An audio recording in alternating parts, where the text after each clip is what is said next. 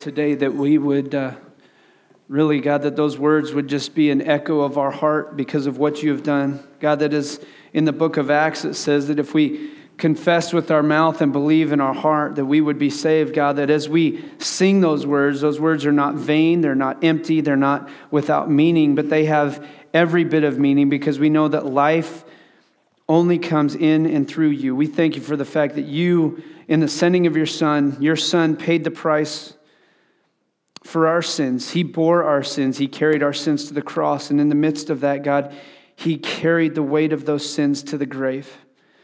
But God, we stand here today able to celebrate because we know that He did not remain in the grave. He is not dead, but He is risen. And God, as a result of that, His resurrection from the dead, He offers us life. And so, God, I pray that we would understand and experience life and life more abundantly in our lives daily because we have that close relationship with you. It's in Jesus' name we pray. Amen. We are finishing up our series called Money Matters. We've spent the last 4 weeks talking about money and how money affects who we are and what we do. And I want to ask you this question. Who's rich? Everyone. That's a good answer. But the reality is, I want to ask you that. How would you classify richness? Would you consider yourself rich?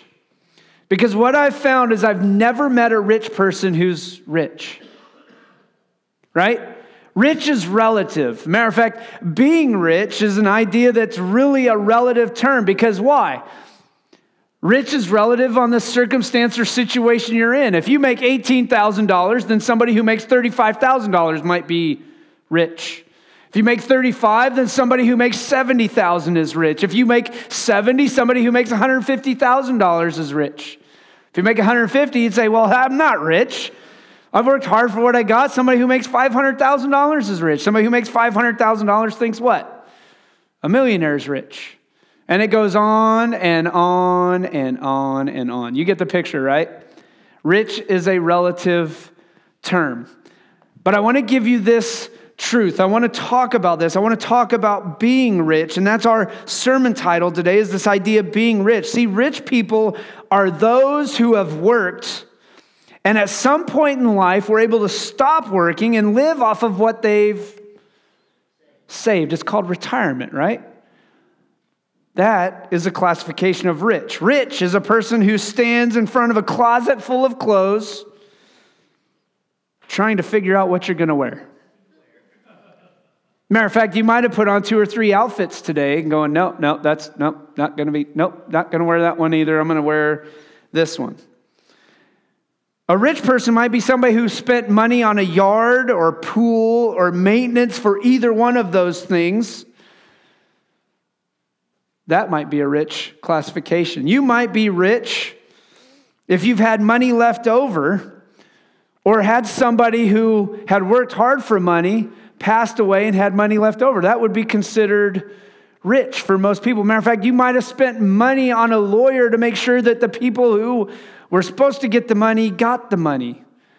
That might be being rich. But I want you to understand this. Rich is being able, matter of fact, you might even think of it this way.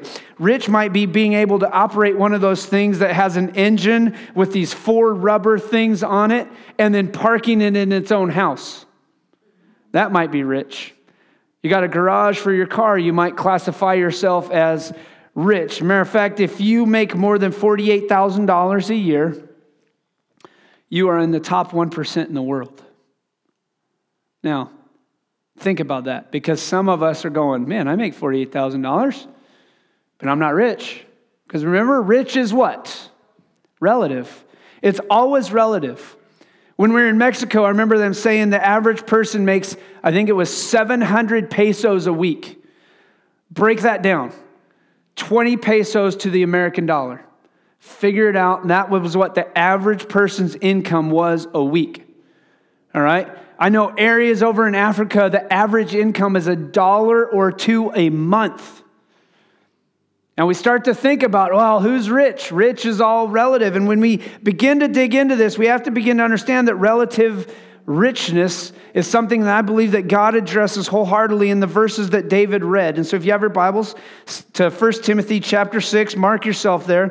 And while you do, I want you to remember this. Ecclesiastes chapter 5 has been a verse or a verse we've read fairly regularly. In Ecclesiastes chapter 5, verse 10, it says, "Whoever loves money never has enough, and whoever loves wealth is never satisfied with his income." And I want you to focus on that part. Whoever loves what?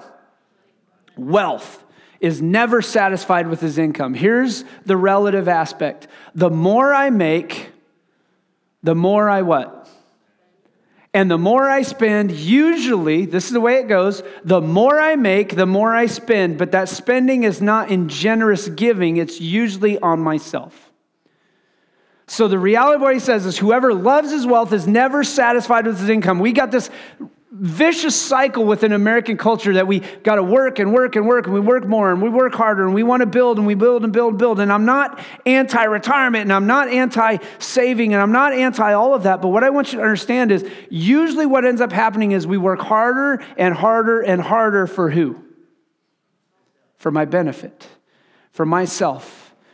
And listen to what Paul says. Remember Paul's writing this to Timothy. Matter of fact, if you're in Bible, up in at the end of verse 10, between verse 10 and 11, your Bible might say something like this. Paul's charged to Timothy. And this is what Paul does. Paul comes down and he says, look, I understand. Paul knows that the biggest struggle, the biggest competition, the most competition for your heart is with God is what?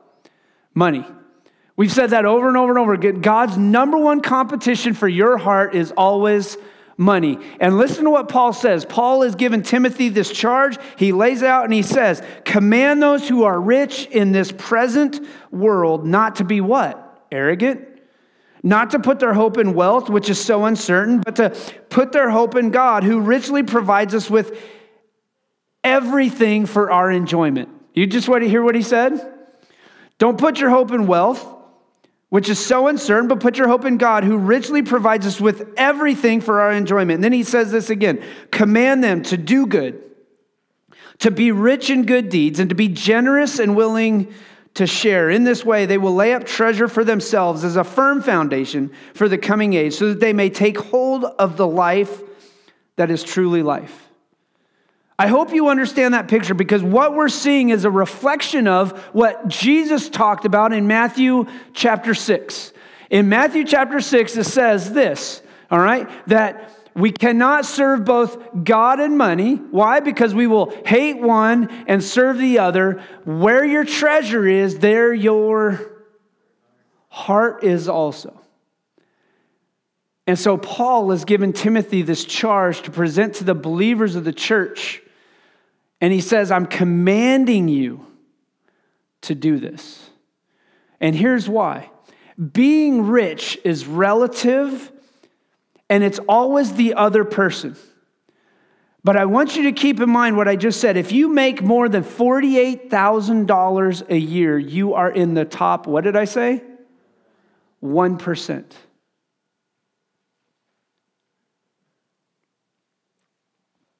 So our attitude toward money reflects the nature of our heart, and it reveals whose we are. So if you remember anything, I want you to remember this. This is our big statement today. Do not put your hope in riches, but in the God who richly provides, so you may take hold of true life. Do not put your hope in riches, but in the God who richly provides, so you may take hold of true life. That's what Paul is trying to get across to Timothy and those believers in the church there. Is he's trying to say, look, we put our hope in things that are going to pass away, but when we put our hope in those things that pass away, we don't get to experience life and life more abundantly that Jesus offers, that Jesus talks about. Instead, we chase after the things, the possessions, the money, and we sacrifice our life to the point where we say we don't experience it. And I'm going to bring up a number of things that I think will begin to make sense. But I want to ask this question. How do I take hold of life? Because maybe you're in a point where you say, you know what, sometimes life feels like it gets out of control. Sometimes I feel like I don't have control of everything that's going on. If I just made more money, life would be a little bit easier. I would have more control. I'd have more stability. Maybe you've heard yourself say that in the past. But I want you to think about this. How do I take a hold of life? Number one, I believe, is this. Don't be arrogant. Listen to what he says. Paul says this again. Command those who are rich in what? This is what I love about this too. Command those who are rich in, you can cheat, in the present world, right? In this present age and what's going on. So Paul's not saying, hey, command those who are rich now, because who was rich back then may not be rich nowadays. What's he say? Command those who are rich in this present world. It's this idea that those who have more than other people, command those who are rich in this present world not to be arrogant. What is arrogance? Arrogance is an attitude of superiority that is played out in an overbearing manner by looking at people in a different way, right?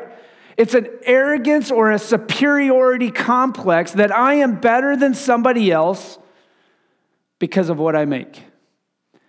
Now, before you start going down there and saying, well, that's not me, I want to ask you this question. How many times have you pulled into a parking lot or walked down the road, maybe at the plaza, maybe downtown, maybe it was here in Independence, and you come across a person who is obviously homeless, destitute, struggling, maybe they stunk, maybe they had some issues, and you had a negative comment. Maybe not to them, but you had a negative thought pop up in your mind. Well, if that person just wasn't a lazy turd, if that person would get his dead duff out of the streets and start to go to work, if that person wasn't so stupid in the past, you guys know what I'm talking about, right? What is that? Arrogance. Listen to what he says again. Command those who are rich in the present world not to be arrogant. See, arrogance is looking at people and judging their significance based upon their possessions rather than their purpose. Do you understand that? Do you understand the reality of what takes place? That if everybody is created in God's image, like we claim he is, like the Bible says he is, like we say we believe, if everybody is created in God's image, then that person is created with a purpose. That person is created with a plan. And maybe they've wandered off the path, but I don't look at them with an arrogant attitude. Rather, I look at them as what? God's creation, God's person who he has created, who has a plan for this person, and you never know how it's going to play out. But when we look at somebody with arrogance, we oftentimes look at it based upon their possessions. And so you may be a person who says, I'm not rich, such and such is rich. And that person may look and go, oh, you're so poor, which is an arrogant attitude. But that's what ends up happening when other people go, oh, look, if that person just got off their dead duff, they would be so much better. Paul is commanding Timothy to pass it on to the believers to say, look, command them not to be arrogant. The Christian's role with money and finances is this, that we should not be arrogant in looking down on people who are in a worse situation than us. That's what he literally is laying out. See, arrogance becomes the issue when we value people because of their possessions. And we don't value others because they don't have. That's the issue. Arrogance becomes that problem when we value people because of their possessions. So don't be arrogant. Listen to Proverbs chapter 11, verse 28. Whoever trusts in his riches will fall, but the righteous will thrive like a green leaf. And keep that in mind. Philippians chapter 2, while I'm flipping over there, I want you to keep this in mind with arrogance, because listen to what Paul says in Philippians chapter 2. He says, do nothing out of selfish ambition or vain conceit, but in humility consider others better than yourselves. Rather, regardless of what they make, regardless of how they're dressed, regardless of who you may think they are, consider others better than yourselves. And then listen to what he says in verse 4. Each of you should look not only to your own interests, but also the interests of others. See, Jesus wants us to be humble, not arrogant. Jesus wants us to be boastful in Christ and not prideful in who we are or who we think we are. And so the reality with the money matters thing is that we are all rich. Why? Because God has given us certain things. And what we have to understand is our attitude towards others is huge. Our attitude toward others puts us in a certain situation. See, wealthy people are always less generous. Have you ever noticed that? Matter of fact, I was going to play that video I told you about the guy walking around the suit with the money and stuff like that, but I just really honestly didn't want to waste the time. Because I think the reality is this. The more we make, the less generous we become. And while that may come across harsh or hurtful, but that's usually the truth. So don't be arrogant with what God has blessed you with. And here's the reason why I think, because as we become more and more rich, do you know what we put our faith and trust in? Money. Why are the poor more generous? Usually because they can't put their faith and trust in their money. They don't have it. The poor tend to be more generous because they haven't put their faith and trust in something they don't have. The rich have put their faith and trust in something they do have and oftentimes become less generous. And so while we talk about being rich, and I want to challenge you about learning to be a person who lives with generosity. So the first command, he says, how do I take hold of life? Don't be arrogant. Number 2, don't put your hope in, what's he say? Riches. Listen again to what he says. Command those who are rich in the present world not to be arrogant, nor to put their hope in wealth, which is so uncertain. All right? Wealth is uncertain, is it not? I mean, if you lost any sort of money back in 2009, 2010, you begin to know that wealth is uncertain. You never know what's going to happen. You never know the state of the stock market. It could collapse just like that. And if you don't believe in some of the, what I would call conspiracy theories to a certain extent, you realize that you really don't have as much control of the stock market and your money as you think you do if you've invested in it. You're riding the wave of uncertainty. And at some point in time, you will lose money.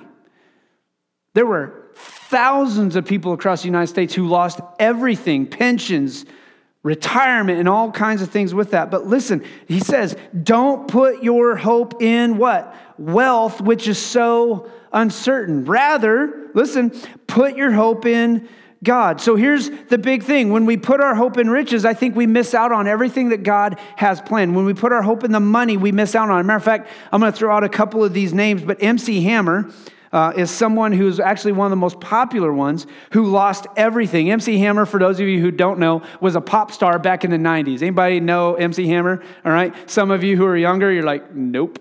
All right. But listen, MC Hammer had a net worth back in the early 90s of $33 million. And he lost it all. Bankrupt. Gone. Kaput. 2/3, I read an article earlier this week from Fortune.com, 1/3 of all lotto winners declare bankruptcy at some point in time. So we always go, man, that person's rich.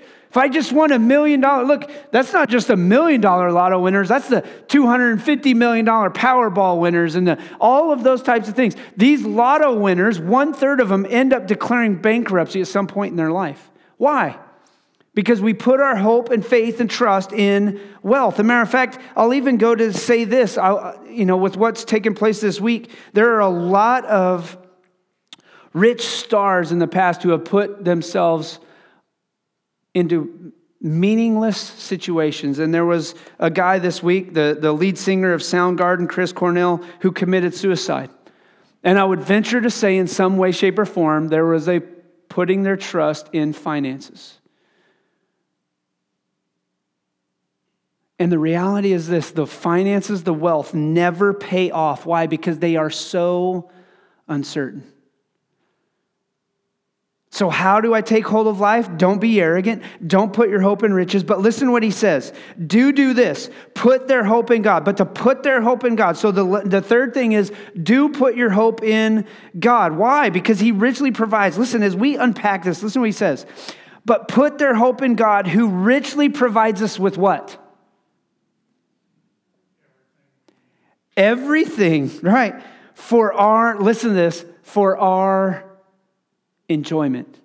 Here's the problem, because a lot of times when somebody starts talking about money from the pulpit, the pastor starts talking about it, a lot of times we think, well, pastor's just salve our money. But listen to what he says. But put their hope in God who richly provides us with everything for our enjoyment. You hear what he just said? Don't put my faith and my trust in my wealth, but put my faith and my trust in God. Why? Because he will richly provide everything for my what? You just get that? My what? My enjoyment. God provides you everything for your enjoyment. But here's the problem, I think, is when we do that, we automatically go to this. Oh, great. Guess what that means? This 80%, I get to do with it whatever I want. So I'm going to waste it. I'm going to spend it on things. Sometimes it's like things we don't need. Like you take a perfectly good car and you drive it into a lot and you trade it in on a what? A perfectly good, more expensive car. All right. Now, I'm not trying to tell, but what I'm saying is oftentimes we put I'm not saying you might not need it, but what I'm also saying is I think there's a lot of times we go in the road or the direction where we don't need it. We just want it. And it's okay to want, and it's okay to have desires, but listen to what he says. He gives us everything for our enjoyment. The reality is, 9 times out of 10, when you go in and buy a new car, what do? You take out a loan. When I take out a loan, I'm now in what? And when I'm in debt, guess what I am a slave to? Yeah, not God. I'm slave to the who? The lender, right? Borrower, slave to the lender. So here's what he's saying. I'm giving you everything in here to live off of for your, listen, enjoyment. Here's the problem. Most of us, this doesn't satisfy us, so what do? We'll just take all of it. All of this is for my enjoyment. And we miss out on the blessing that God wants to do in and through us with the money that he has what? Given us for our enjoyment. The very thing that God gave us for our enjoyment becomes the very thing that steals the joy out of us. Why? Because we're trying to keep up with everything that we want instead of living off of what we need and being a blessing to everybody else. And I think this is the biggest thing, because being rich is relative. Remember, being rich is relative, but what you do with what you have reflects who you are and whose you are. Being rich is relative, but what you do with what you have reflects who you are and whose you are. And a lot of times our 80%, maybe even 90%, because maybe we just save and we don't give, reflects whose we are. And it's usually ours. We let money control everything. We don't give faithfully. We don't save so we're not a borrower or a slave to the lender. Rather, we do things. But listen to what he says. Put your hope in God. Do you understand that everything you have has been provided by him? The earth is the Lord's and everything in it. When a Christian begins to look at their finances in a biblical picture, we begin to see that everything that I have is what God has given me. The problem becomes when we go, oh, so you're telling me I didn't work hard for that? No, I'm not saying that at all. I'm telling you God gave you the ability to work hard for that. I'm telling you God blessed you with a job to provide for you financially. I'm telling you that God gave you things that you don't deserve according to Scripture. That he's blessed you with them. And he's asking you simply, listen, he's asking you simply, give the first 10. Saving, not a biblical principle, but the reality is it is a biblical principle because I don't want to be a slave to the lender. And then I live on everything else. Why? Because he's already given it to me for my enjoyment. So I live financially smart. So how do I take hold of life? How do I not be trapped down? I put my hope in God. See, I will not put, matter of fact, I want you to say this. I will not put my hope in riches. You can say it, come on. I will not put my hope in riches, but in him who richly provides. I will not put my hope in riches, but in him who richly provides. That's who our hope should come through. In everything we have, he wants to give us everything for our enjoyment. And listen, here's the big thing. It's okay to enjoy your stuff. Please don't leave here and go, well, Brian's telling me I can't have a boat. I can't, have rental properties. I can't do this. No, I'm not telling you that. God provides everything for your enjoyment. Listen to me on this, though.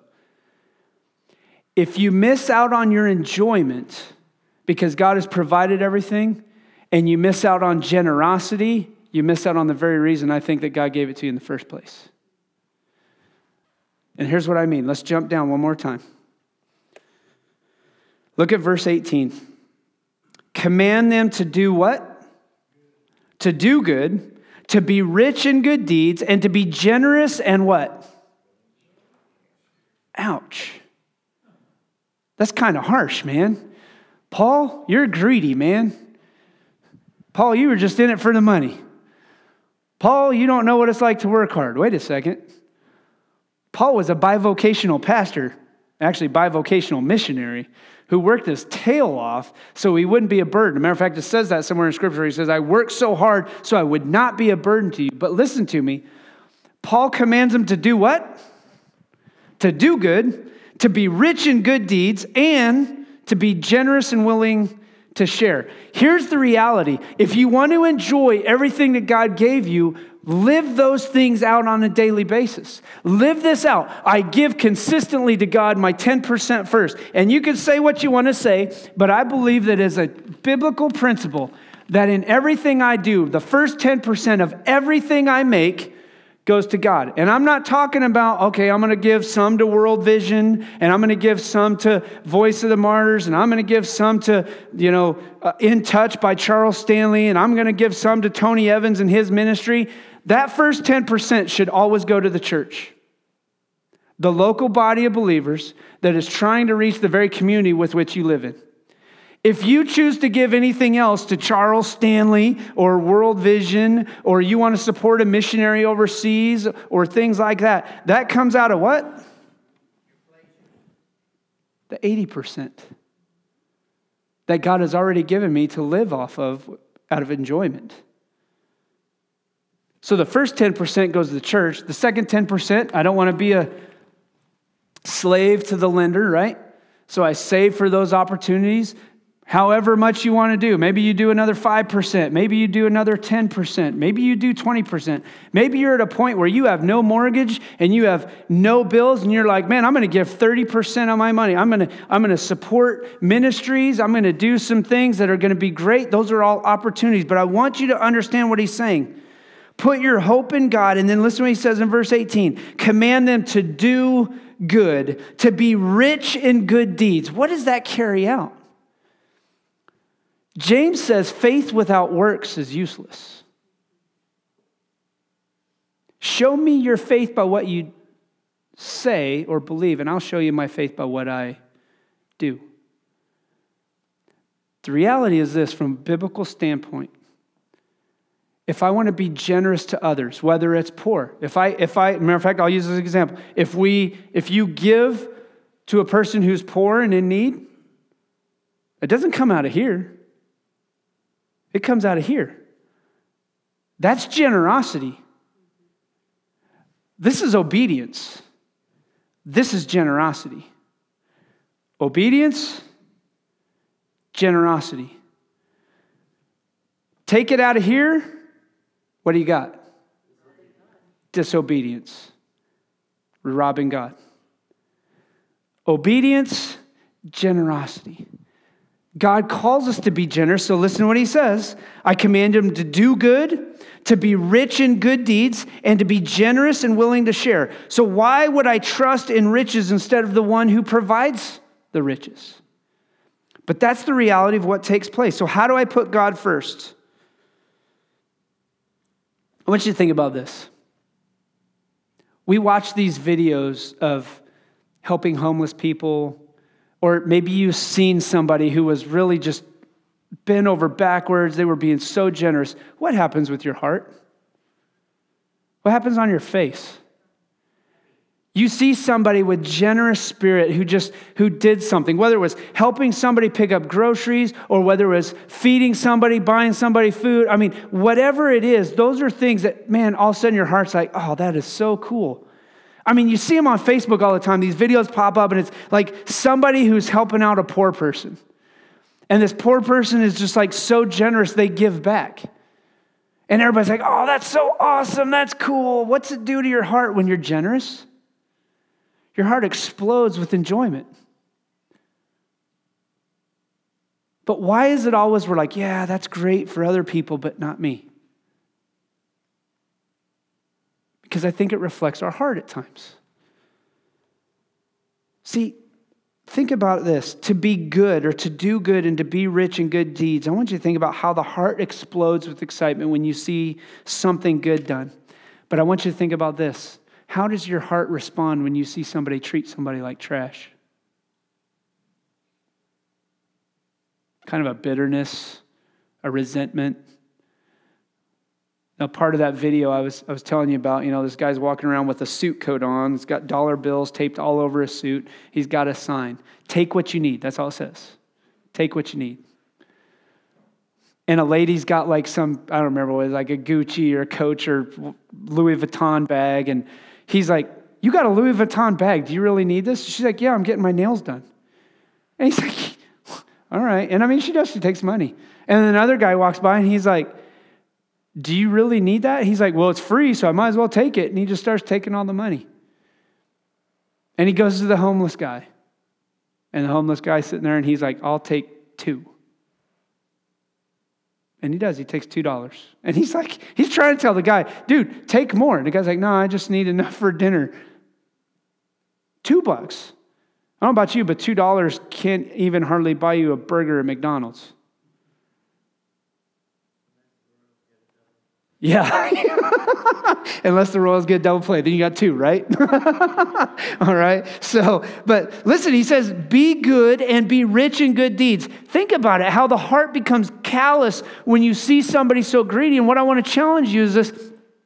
When we live with a life that's full of generosity, we get to experience the enjoyment that God intended in the first place.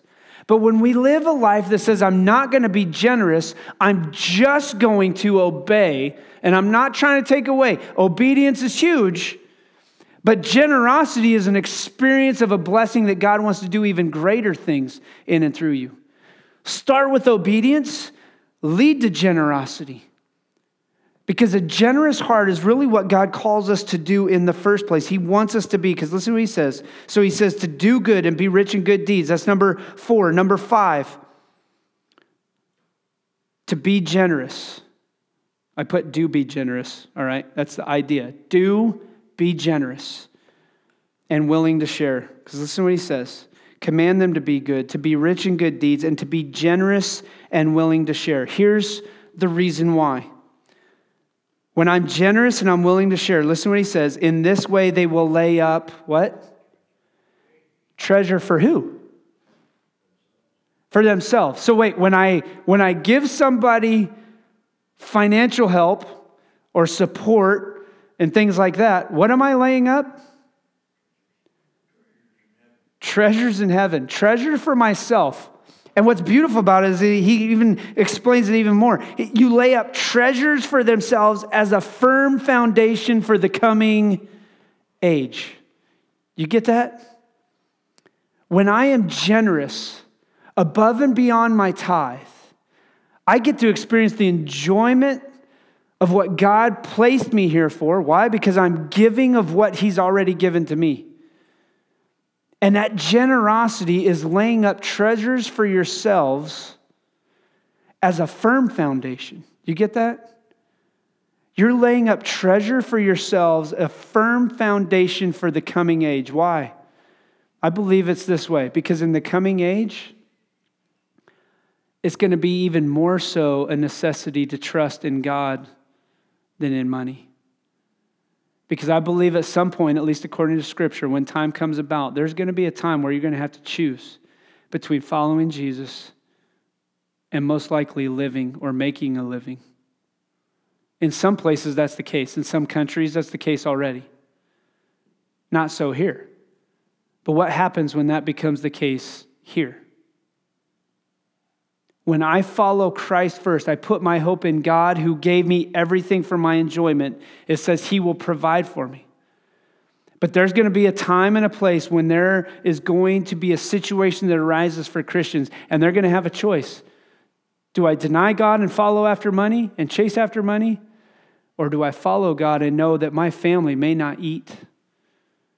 Financially, we may not be able to take care of. We may end up losing our house or a job or something because of that situation. Like I said, that may not be the case right now here in America, but it may very well at some point. So how do I take a hold of this life? I learned to be generous. See, I gave you this quote earlier. Greed is the assumption that everything is for my consumption. But my generosity comes not out of my tithing, but out of my giving from what I live on. Hear what I said?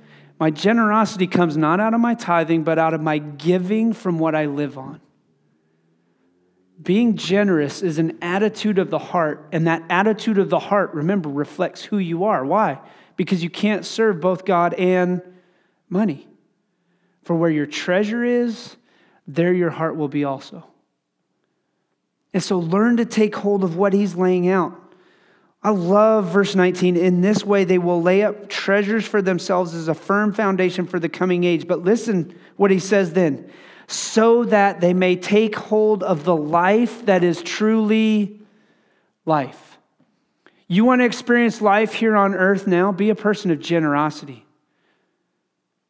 But listen, that also talks about the future life. You're laying up treasures in heaven so that you could take hold of the life that Jesus promised you in the future in heaven with him. And so I learned that life is not wrapped up in what I make. Life is not wrapped up in the possessions I have, but life is wrapped up in Christ. If you want to take hold of life, be generous. You can't beat the payback. When you get to see the enjoyment and the smile and the excitement on the person that you're helping out, listen, that's a blessing. And when I even say this, and I say this oftentimes with caution, look, we try and make wise financial decisions. That's why I even want you to understand this. When people come into our church on Sunday morning asking for money, I will tell you this right now. Number one, they never get cash. And it's not because I don't trust them. It's not because I don't want to be generous. It's because right now there is a system being worked throughout the churches that these people have learned to do that takes advantage of a situation. Now, hear me out. You may say, well, that's not being generous. No, that's opposite. We're trying to make sure that we don't enable a situation or a struggle or an addiction. So we never give out cash, but we always try and help. In other words, we may contact the electric company for them.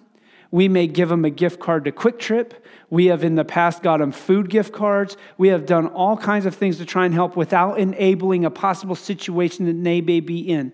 Whether that's an addiction to drugs and alcohol, or maybe it's addiction to just spending money on other things. We try and meet the need. So being generous with what God has already given, but we try and meet the need. Why? Because we want to make sure of the situation. And I would challenge you with this. I've done this in my own personal life. Never, unless it's a person you know, never give the person cash. Matter of fact, every time I've ever bought a homeless person a meal, guess what I do? Hey, you want a meal? Yeah. All right, come on, let's go. I've walked down the block before. We had kids in Springfield. We did a youth activity one time. We were at Andy's Frozen Custard there on Glenstone. Love Andy's. Homeless guy comes up. He's like, I need money for food. And I'm like, won't give you money, buddy. And he's like, oh, man. I said, but I'll walk right up there with you to Backyard Burger and I'll buy you a meal. Oh, that'd be awesome. And we did. We walked 2.5 store buildings down or whatever, 2 buildings down, and walked to Backyard Burger and bought him a meal. And he was so appreciative. I mean, just thinking like crazy. And part of this came from experience. I remember buying a guy some food one time. It's standing out on the street corner, had this hungry, will work for food sign. We went and got 2 pieces of fried chicken and a biscuit at KFC and took it to him and gave it to him. He's like, oh, thanks, man, as we drove away. And I saw him throw it over his back behind the bushes. And I went, oh. And deep down in my heart, you know what I did? I'm going to drive back there and I'm going to give this guy a piece of my mind. But I didn't, because that's on him. But I've tried to make wise decisions, and I think that's our responsibility. Look, be generous all you can with everything you've got. Be willing to share. Why? Because in this way, you will lay up a treasure for yourself as a firm foundation for the coming age, and you will take hold of the life that is truly life. I want to give you these two quotes as we wrap up. Jim Elliot says this: "He is no fool who gives what he cannot keep to gain what he cannot lose." Jim Elliot was a missionary who lost his life down in South America. And he laid this down. And now I want to give you this last one. Wayne Myers. And I gave you this earlier. But I want you to think about this in light of everything that we've talked about with Money Matters. Money is an instrument that can buy everything but happiness and pay your fare to everywhere but heaven. I want to ask you this. From a financial standpoint, are you obedient to God? Are you not being a slave to the lender? And are you living with enjoyment what God has already blessed you with? Because that's what true life actually is experienced through. That as everything that God has given me, even how small and insignificant you may think what you make is, God has given that to you for enjoyment. And some of the best things to enjoy are when you're generous to other people. When you give above and beyond to accomplish something that you may have never dreamed of or imagined. And what I say is this, and I from a biblical standpoint, I stand by this, but I want you to understand this, that when you are faithful with the small things, what does God do? Matter of fact, I'll put a multiply sign up here. What does God do?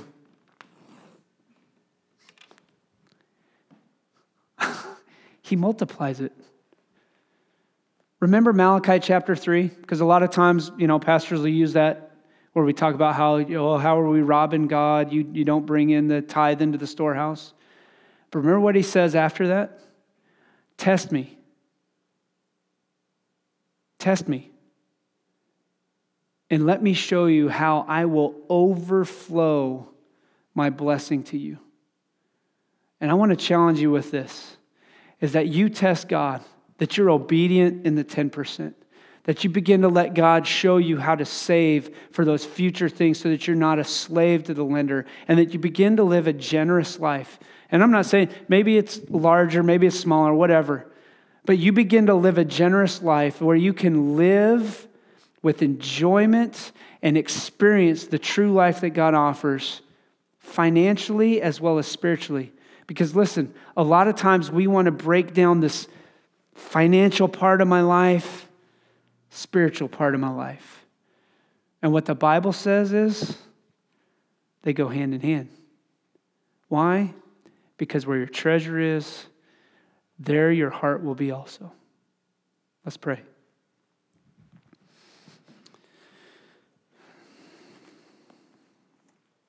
Father, we know that your chief competition for our heart is our things, our possessions, our money, the finances. And God, we know that money is not evil in and of itself, but God, when we love money, it becomes the root of all kinds of evil because we'll do anything and everything to earn it. But God, I thank you for the fact that you have paid the price. In the sending of your Son, Jesus Christ, you sent Jesus to pay the price that we could never pay for ourselves. And so, God, as we look deep down at our finances, as we begin to evaluate everything that you have given us for our enjoyment, as we looked at today, God, may we be people who are obedient in giving. May we lovingly and sacrificially give because that is what you have called us to do. But then, God, may we be people who are not slaves to the lenders, that we are wise with the decisions we make so that we are not in debt and not able to do things that you want us to do. And then, God, last of all, with everything that we have left to live on, God, I pray that we would be generous and willing to share with other brothers within the church who may be in a financial situation, a sticky problem, but God, also to be able to just be generous to those who have never put their faith and trust in you. God, a simple act of kindness could be the very thing that you use to let somebody see the truth of the gospel. So may we be people who are sacrificially giving, who are obedient with what you have blessed us with, and who are generous above and beyond anything we could ever ask or imagine, because you would multiply it out. Father, I pray, just as we wrap this up, that there would be a supernatural working in the lives of so many people here in the church, that financially they would make tough decisions to be wise with what you have given them, that they would do whatever they could to get out of debt, to experience the freedom that you want to give in and through that, so that they can be generous in ways that maybe they've never imagined before. God, may we be a church that leads the way in generosity. It's in Jesus' name I pray. Amen.